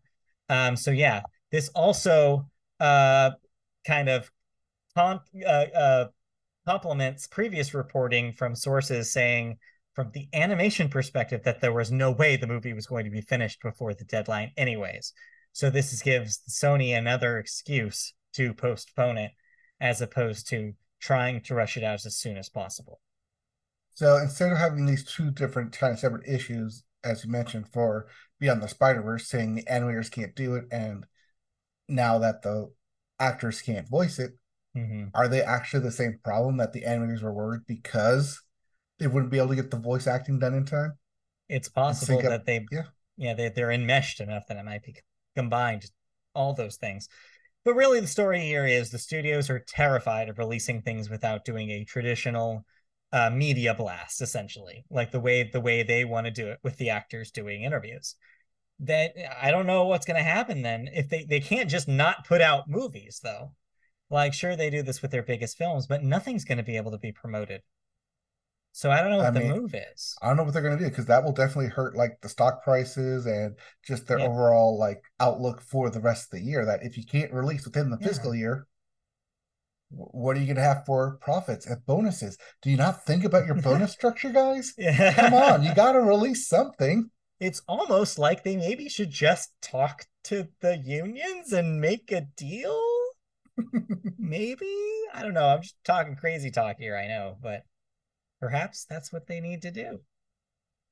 But anyway, let's move on to another strike adjacent story here. We talked last week about interim agreements being allowed by SAG-AFTRA to let certain productions continue work. Right, as long as they followed the recent Mm-hmm. submission from SAG-AFTRA for um, their guidelines going forward. Yes. Well, some actors are pushing back against this, including actors who are in films that were given passes, including Viola Davis, who, in a surprising move, has become one of the first to visibly back away from a project for the duration of the actors and writers strikes, even after the interim agreement was given and was part of like the decision to start production. This is for the film G20. She said, quote, I love this movie, but I do not feel that it would be appropriate for this production to move forward during the strike. End quote. News of the move on Davis's part comes 1 week after Brad Pitt backed away from Apex, a Formula One film that Joseph Kosinski is helming for Apple. The situation highlights the uncertainty for stars at this time who must choose if they can accept the optics. While an interim agreement for one project would put hundreds back to work, choosing it might well result in accusations of scabbing. We already talked about this last week. We talked about some actors already being very vocal about like, I don't care if they got an agreement, they're still working while we're on strike. And it does bring into question of the definition of what solidarity truly means when you're doing work in a union. So yeah. Yeah, it is kind of the different aspects of fighting a strike, which is it an all or nothing thing, Hmm. or is it a if you abide by our um was it offer, then you can play with us. Like Yeah. if that's how it's going to be, yes. I mean, there's two sides to that coin of yes, it's great that like you can have the SAG after say, hey, if these small studios are able to say yes, we'll take you up on your deal, why can't you big studios do the same thing? But then also, if these actors are working over here and getting paid, what were we doing over here striking when we could be working and getting paid? Right. And really is going to depend on individuals to make that decision for themselves. And ultimately, Viola Davis and Brad Pitt made the choice for themselves to be like, well, it just doesn't seem like the right choice when there's so many people out there that are like on the picket lines actively and talking about solidarity. And, it's going to depend. So yeah, it's going to be complicated as long as the strike goes on about whether what can and should take place. And we're going to continue seeing this debate.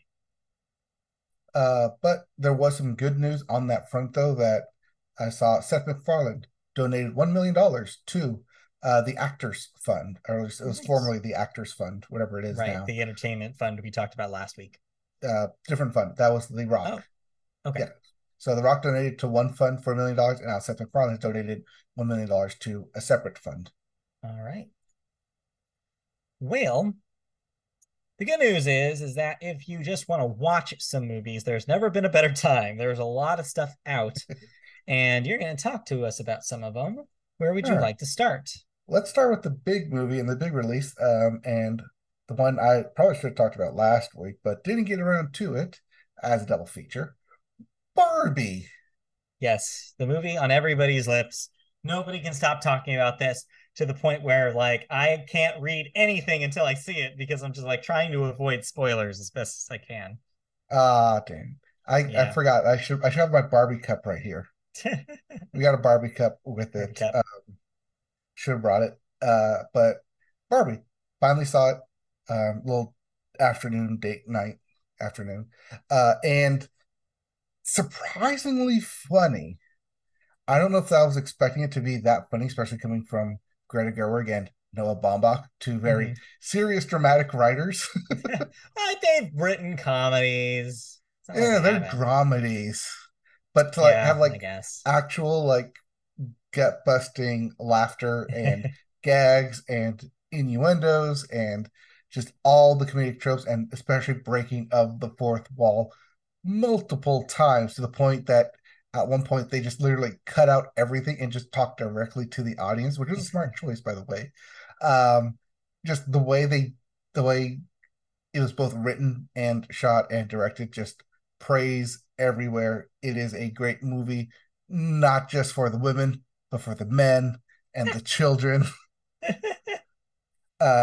It's funny, it's heartfelt, it'll make you laugh, it'll make you cry, and by the end, it'll make you just kind of like give you a step back and just look around and be like, what did I just watch? And is this really like talking to me in a way that a Barbie movie is meant to be talking to me?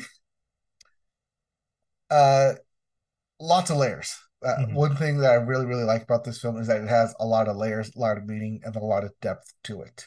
I can see one because it's runtime, but two, just from the content of it, of one, word of mouth, and two, people seeing it and encouraging other people to go see it, why it has the box office numbers that it has. It definitely lives up to that hype. And I think that it playing on the Barbenheimer, having two very strong auteur directors directing these film projects, just puts their stamp on what would otherwise could have been seen as just studio cash grabs, but instead, both Oppenheimer and Barbie are auteur films meant to make statements, and Mhm. it's why we love film. They're telling you a story, but they're also telling you how life can be, how complicated life can be, and just the inner turmoil that people live with on a daily basis.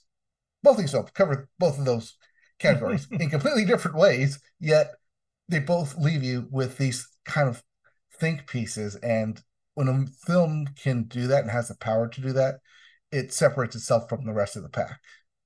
I mean, not to just fall back on the, the meme conversation, because that's what everybody has fallen back on for the last month. Mm-hmm. But it is interesting that you're kind of touching on the reason why I think that combining these two movies into one kind of monolithic big movie is has resonated so much with people, because you're right. I think they both are talking about like the entirety of life, but from two different perspectives almost, like two different situations that seem diametrically opposed, but when you actually like think about the messages, they have more in common than you think, like with what they're trying to do and what they're trying to say, because humanity is universal ultimately at the end of the day. um Yeah. but at least It's one's a lot lighter and funnier. and the other one is Barbie. The other one so is pink. I'm trying to be careful here because I'm trying to avoid spoilers, and I feel like what you've already said is like pretty much what we can say, like without getting into the spoilers. It is final thoughts on it without getting too Mm-hmm. spoilery. Yeah. It is a self-fulfilling journey Mm-hmm. through the lens of Barbie that ultimately ends in probably the most uh defining thing a woman could do. Right. And that's Barbie. So Yeah. So yeah.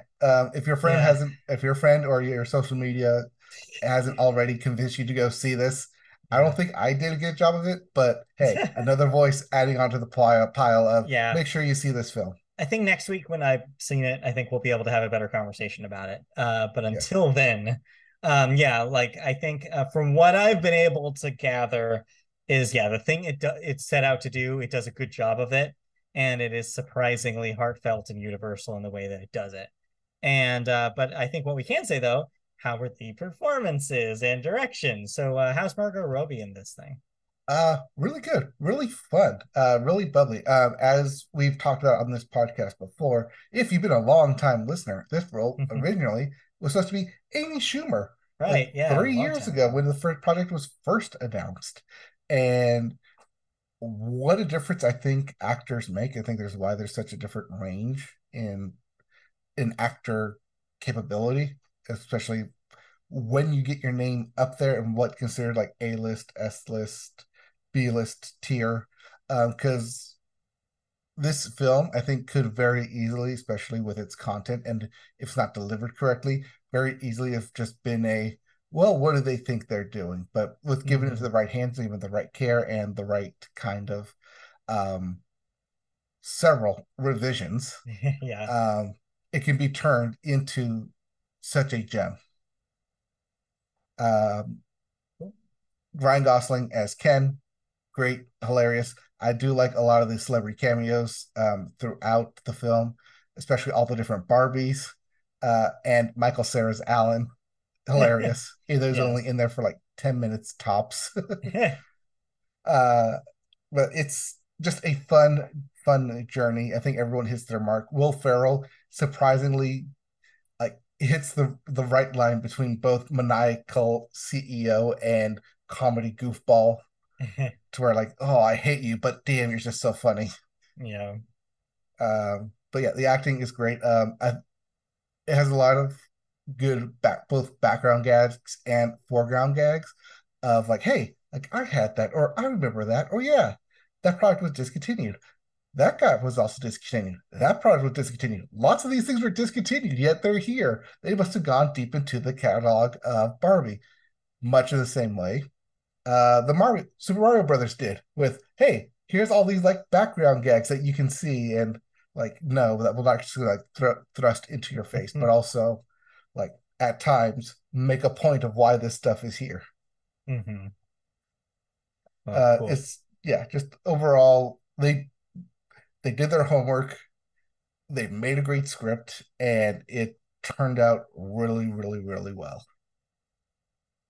Well, good. Yeah, no, I haven't heard anything but positive stuff about it, so I'm pretty psyched to watch it finally when I find a showing that's not full. So, working on it. Yep. All right. But there's other movies happening in Yeah. the movie Stuff ether that here. yeah, stuff that you don't have to go to a theater to. In fact, No. you can watch it at home But should if you I? have Apple TV Plus. But should I think is the question. Yes. So the one on Apple TV Plus currently is called The Beanie Bubble, about the Beanie Baby bubble of the Yes. 80s and 90s. And it not specifically told from the main guy's Ty's perspective, TY. Did you call them TY Beanie Babies or did you call them Ty Beanie Babies You know growing up? what? I actually don't remember. What is the official answer? The official answer is Ty, Thai. Okay. but because they're Yeah. always capitalized next to each other, I always call them TY. Okay. Yeah, I don't remember. I don't remember what we Yeah. called them. Watching this movie, that's when like they say like these are Ty's Beanie Babies. Like, no, there's no S, so it's always TY Beanie Babies. But no, apparently it is Ty Beanie Babies.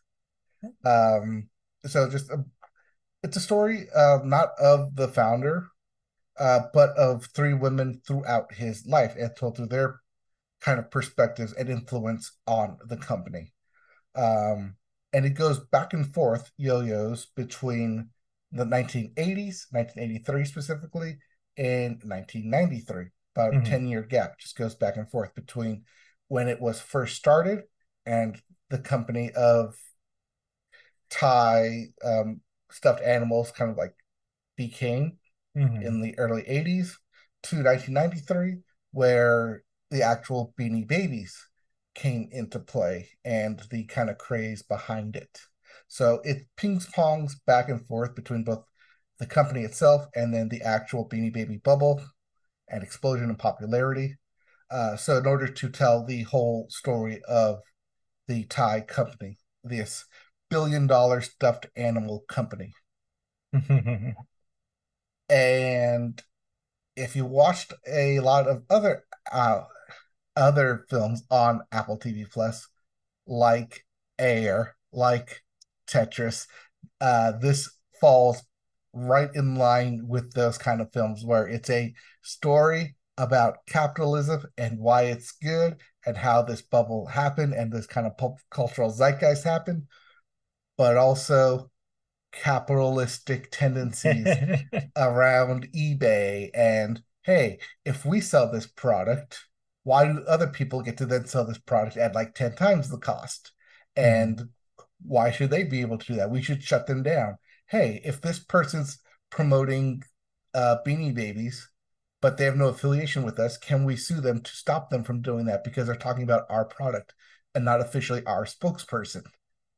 So, lots Mhm. of stuff like Mhm. that too, corporate stuff that like is like early and new on that time, especially around these like breaking of the internet.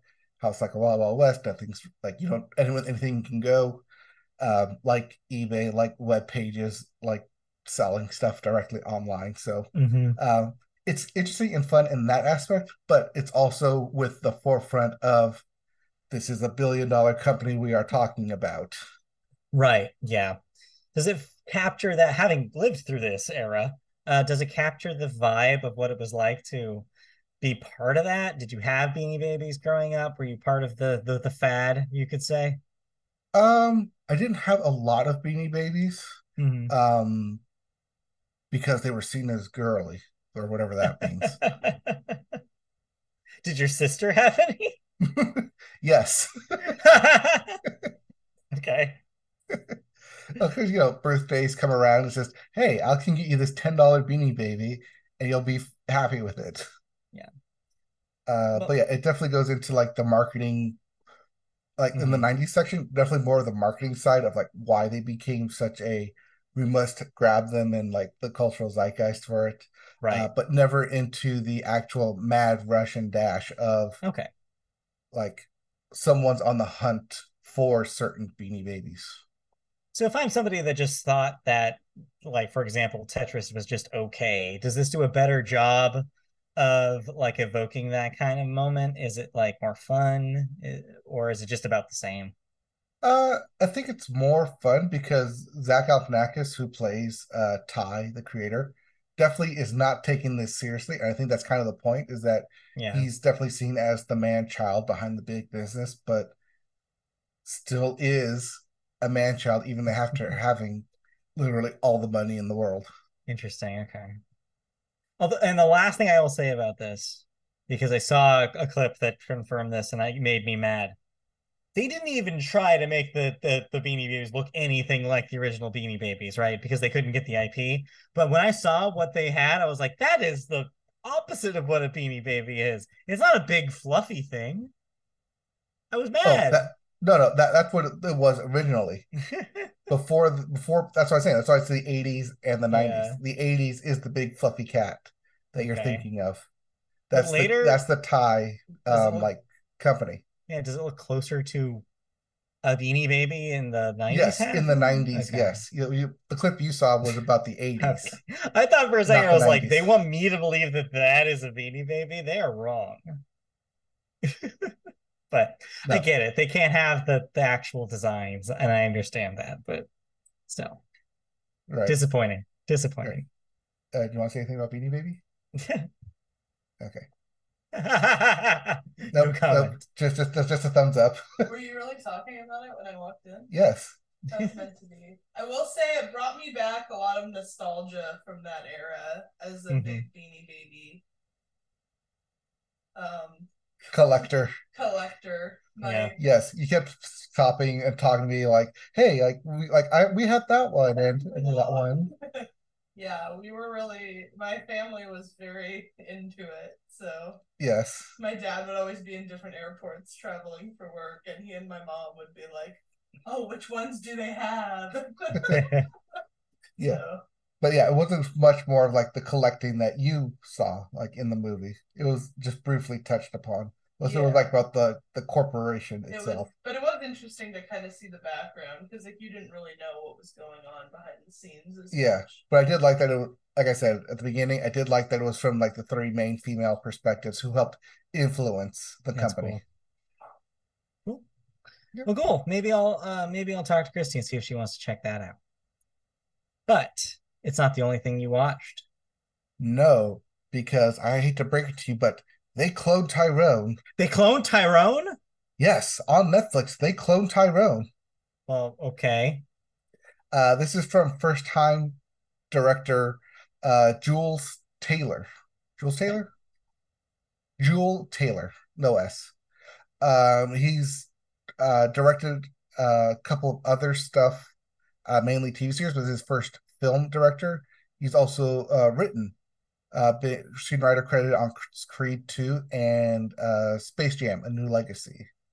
So this is his first film, both written and directed by for Netflix, called They Cloned Tyrone.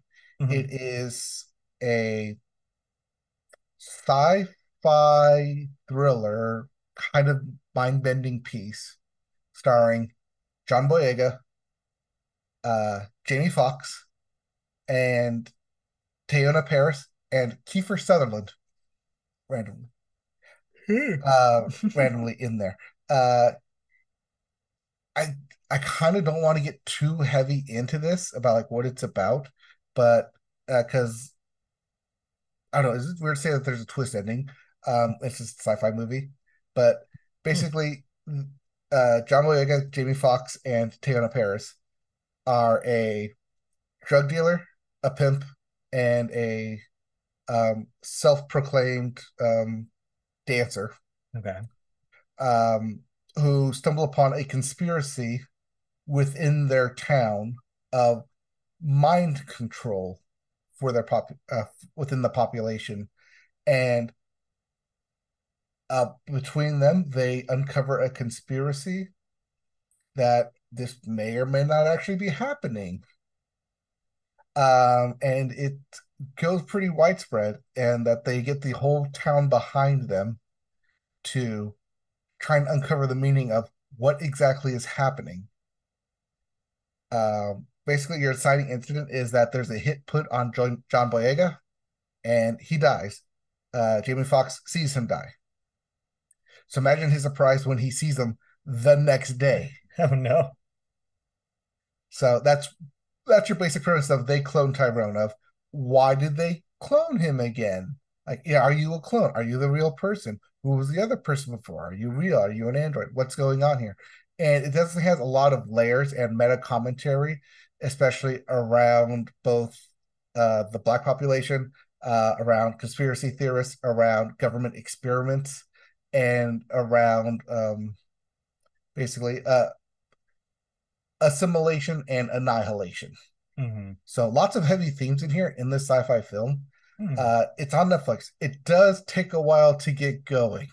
That first act structure definitely takes a lot to set up because it establishes a lot of like everyday daily life before just the absolute absurdity of everything kicks into in the second act, and then the Hmm. actual what the hell did I just watch in the third act? Especially when you get to the end, it's like, well, why is it called They Clone Tyrone? And it's not until the very ending does the name finally pull all the way back and into focus that you see, wow, this is a crazy, messed up movie, and I could not stop watching it. I mean, just a name like that already is very evocative. You're like, okay, I want to watch this to find out what this means. And it seems like it does a good job of kind of slowly unraveling the mystery for you, that it really sells it. So sounds pretty good. It kind of is. It's definitely, like I said, after that first act, it definitely gets going. Like once you get up to John Boyega getting killed and then his clone appearing, that's when you're like, wait, I just saw this, didn't I? You start having this question like, wait, is this a new person or is this like a Groundhog Day kind of thing? Yeah. So, but because we know that it's called They Clone Tyrone, that it's kind of like, okay, so you know kind of what's happening, but it doesn't give away anything until the very end. Hmm. Well, so there you go. So you'll have to solve the mystery yourself by seeing it. Yeah, but like I said, yeah, for a first time director, um, really well done, really well shot. Definitely keeps that veil of mystery, and the way it's shot is definitely in that kind of 70s kind of blaxploitation kind of vibe too. Mhm. Um, More recently, if you've watched last year's Winning Time about the Mm. Lakers and how it had like that very grainy look, Yeah. same thing's going on here, where it has that very 70s, definitely different colors, and definitely that kind of very grainy film act inspiration Yeah. within this as well. Okay. Okay. Cool. Cool. So that's They Cloned Tyrone. Yep. What else do we got? One last Uh, one, right? yes, like I said, I watched Legally Blonde. It doesn't count. Okay, well, I gotta bring it up because after I watched Legally Blonde, it said, "Hey, you might like this other film," and this other film was 80 for Brady. I didn't type it, say the rest here. I was so confused because all you wrote was 80. I No, was no, like, because this I is a wrote it on my movie I've phone. never So heard of. no, because I wrote it on my phone. So this came out earlier There. in the Finished. year. Yes, this was I think like a January or February release. 80 for Brady, the old ladies on their quest to the Super Bowl. Yes. Um, Kind of the same vein as the book club Mhm. and Palms of recent, where kind of that kind of the same vibe of ladies in their senior who want to go on one last big adventure. Yeah. It's kind of stupid. It's kind of ridiculous. I will say it is very loosely based on a true story in the Okay. essence that, yes, there was a group of ladies who did go to the Super Bowl. Hmm. And in between, we're going to embellish a lot of what happened. Sure. Yeah. It was fun. It was dumb, but it was fun. Yes, it's dumb fun. It's dumb fun. Yes. I mean, you liked it because it had both My boys. Gronk erotica and Guy Fieri. And Tom Brady. Yes, and Tom Brady. I And mean, apparently, according to the lore of this film, one of the ladies is the reason that Tom Brady beat the Falcons after coming down 28-3. Well, I don't know if that's true or not, but I'd like to believe it. Part seems a little unfathomable, but According to the lore of this film, that is exactly what happened. So yes, as ridiculous as that is also probably not the most ridiculous thing in this film. Okay. But yeah, that's your kind of your expectation is I'm just gonna have a ridiculous time with this film and watch some at one point the A class actors just having a ball with each other. Well, we'll see. It's dumb fun. It's definitely Yeah. dumb fun. But hey, it's also just in time for football season. I mean, kind of, well, a little early, but yeah, Yeah. almost. I mean, So yeah, there you go. it came out early this year, but now that it's on streaming, we watched it on Prime. It's available if you are subscribed to it. So Good to know. part of if you have Prime, you get 80 for Brady with it. Well, use responsibly, I guess. Yes. All right. Well, that then we'll do it unless you've seen any other movies that we need to talk about. uh no. Okay. Well, I trying to continue with the Wes Anderson run of films for my doctor. We'll see if we get some more in this week. perhaps. All But right. in the Well, meantime, but in the meantime, thank you for joining us here at the Media Boat Podcast. We do this every week, so we're going to be back next time, a week from today, maybe, depending on if emergency audible has to be called, speaking of football. Um, to watch this space. But in the meantime, we will be back at some point next week. Thank you for joining us. If you want to see us in video form, you can go to our YouTube channel. Just search Media Boat Podcast and it'll take you there, just like the Rugrats movie. Take you I there. think I Want to go actually there? updated that too. Cool. So if you search youtube.com/media boat, That works now? I think that works now. Sweet. All right. We're Even at Media better. Boat Podcast. At Media Boat Podcast. Cool. So check that out if you want to see our videos. If you rather hear us in your ears in audio form, we offer that as well. You can tune into any audio podcast listening device and service that you choose and search Media Boat Podcast. We're on Apple Podcasts, Google Play, Amazon, iHeartRadio, Spotify, wherever you listen. We're there watching you. No, we're not watching you. You can just listen to us. We're also on social media. We're on the artist formerly known as Twitter at MediaBoatCast, so you can find us there.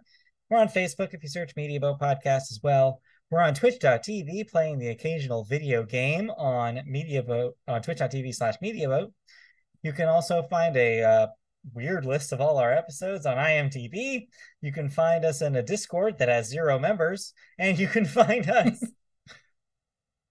And I think that's it. Oh, yeah. And you can email us questions and comments or anything you want to know about the show, mediaboatpodcast@gmail.com. Oh, yeah. And you can go to mediaboatpodcast.com to see our written stuff as well as an archive of our shows. So that will do it for this week. Thank you for joining us. We'll be back next time for more Media Boat Podcast, maybe a meteor discussion about Barbie or whatever else happens, news and new releases and so on. Yep, we'll be back with more news, more thoughts, maybe more of us. We will find out next time. Funny, very funny. But All yeah, it right, might just be bye. me, but we'll see what happens next week. Big All right, week. bye. All right, bye.